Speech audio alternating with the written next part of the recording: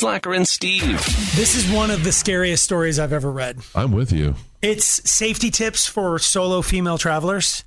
And I'm just like, it never occurred to me that you would have to just not just get your boarding pass on your phone and get on the plane. And single women that are traveling alone, they have so much more things to deal with. We don't have to go through all these, but the one you were just talking about off the air is you have to pretend you're married.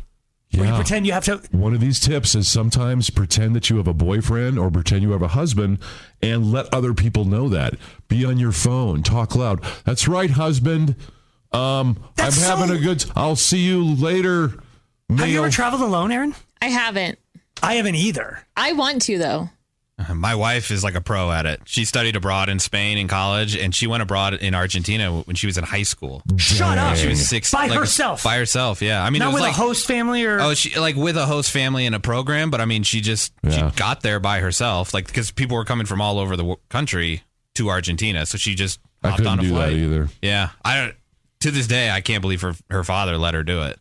No way would I let my daughter leave the country by herself. Well, now I'm her husband, and I don't know that I would let her go do it as a grown woman now. Like, right. I don't know that I'm comfortable enough to do She would have to pretend she has a husband while she's gone. a strong male authority. Someone intimidating. Like, because you have to, if you let your guard down...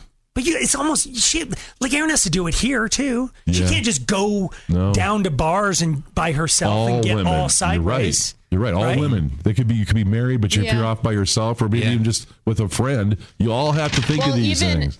Not even that, because I hate to say it, but if a male is after you, they're not going to respect a female's perspective. You have to say, my boyfriend or husband is waiting for me at home. That's right. They're more likely to respect that.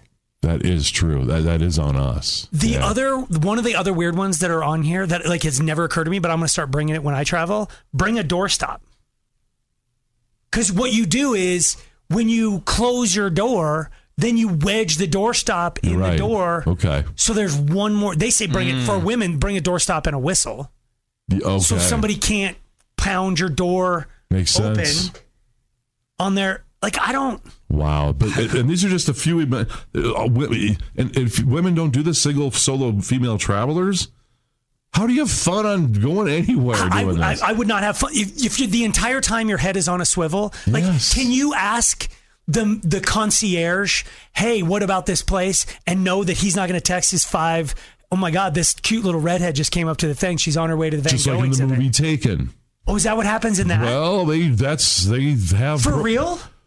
I never saw the movie. I just know he goes, I have a very specific set of skills. I will find you. But I wouldn't be scared of that voice. Okay. But I mean, that's what. And women are told all the time, dress the way you want, or you don't have to be conscious of being overly sexual and stuff. One of the tips here is dress conservatively. What? Why can't you go to Ireland and dress any way you want? Well, I think by conservative here, I think it means like if you're going to Ireland, don't look like an American. Okay, don't blend stand in. out. Okay. Yeah, try to blend in a little bit. Okay. I thought it meant don't dress seductively to bring attention to yourself because that's BS because you brought it on yourself. Yeah, no, but I mean, another thing they say is you pay more for your flights so you don't arrive at night. Wow. Right? Every time I travel far, you want to get it cheap, so you take the red eye. Wow. So you're arriving at like 3 a.m. Good But for point. a woman traveling alone, you don't want to do that. Good. Because the dude driving the ride share is a little bit of a different. Okay. You know what? On TikTok, people have posted these like 3-minute long videos where it's a one-way conversation. And in the caption, they say, play this when you get in your Uber or your Lyft. And it's like a one-way conversation. It's like you're on the phone with someone and they're asking, oh, you just got in the car? How long will it be until you get here? What's the license plate number? Wow. Like, so your Uber driver can hear you saying all that crap. Yep. So you have to like brush up on your thespian skills before you get in an Uber in Italy? Or you just answer the questions that are... But then you have to really quickly switch the video so it doesn't repeat. But Yeah, because if it's on repeat, it's like, hey, did you just get in the car? No! Slacker and Steve, weekday afternoons on Alice.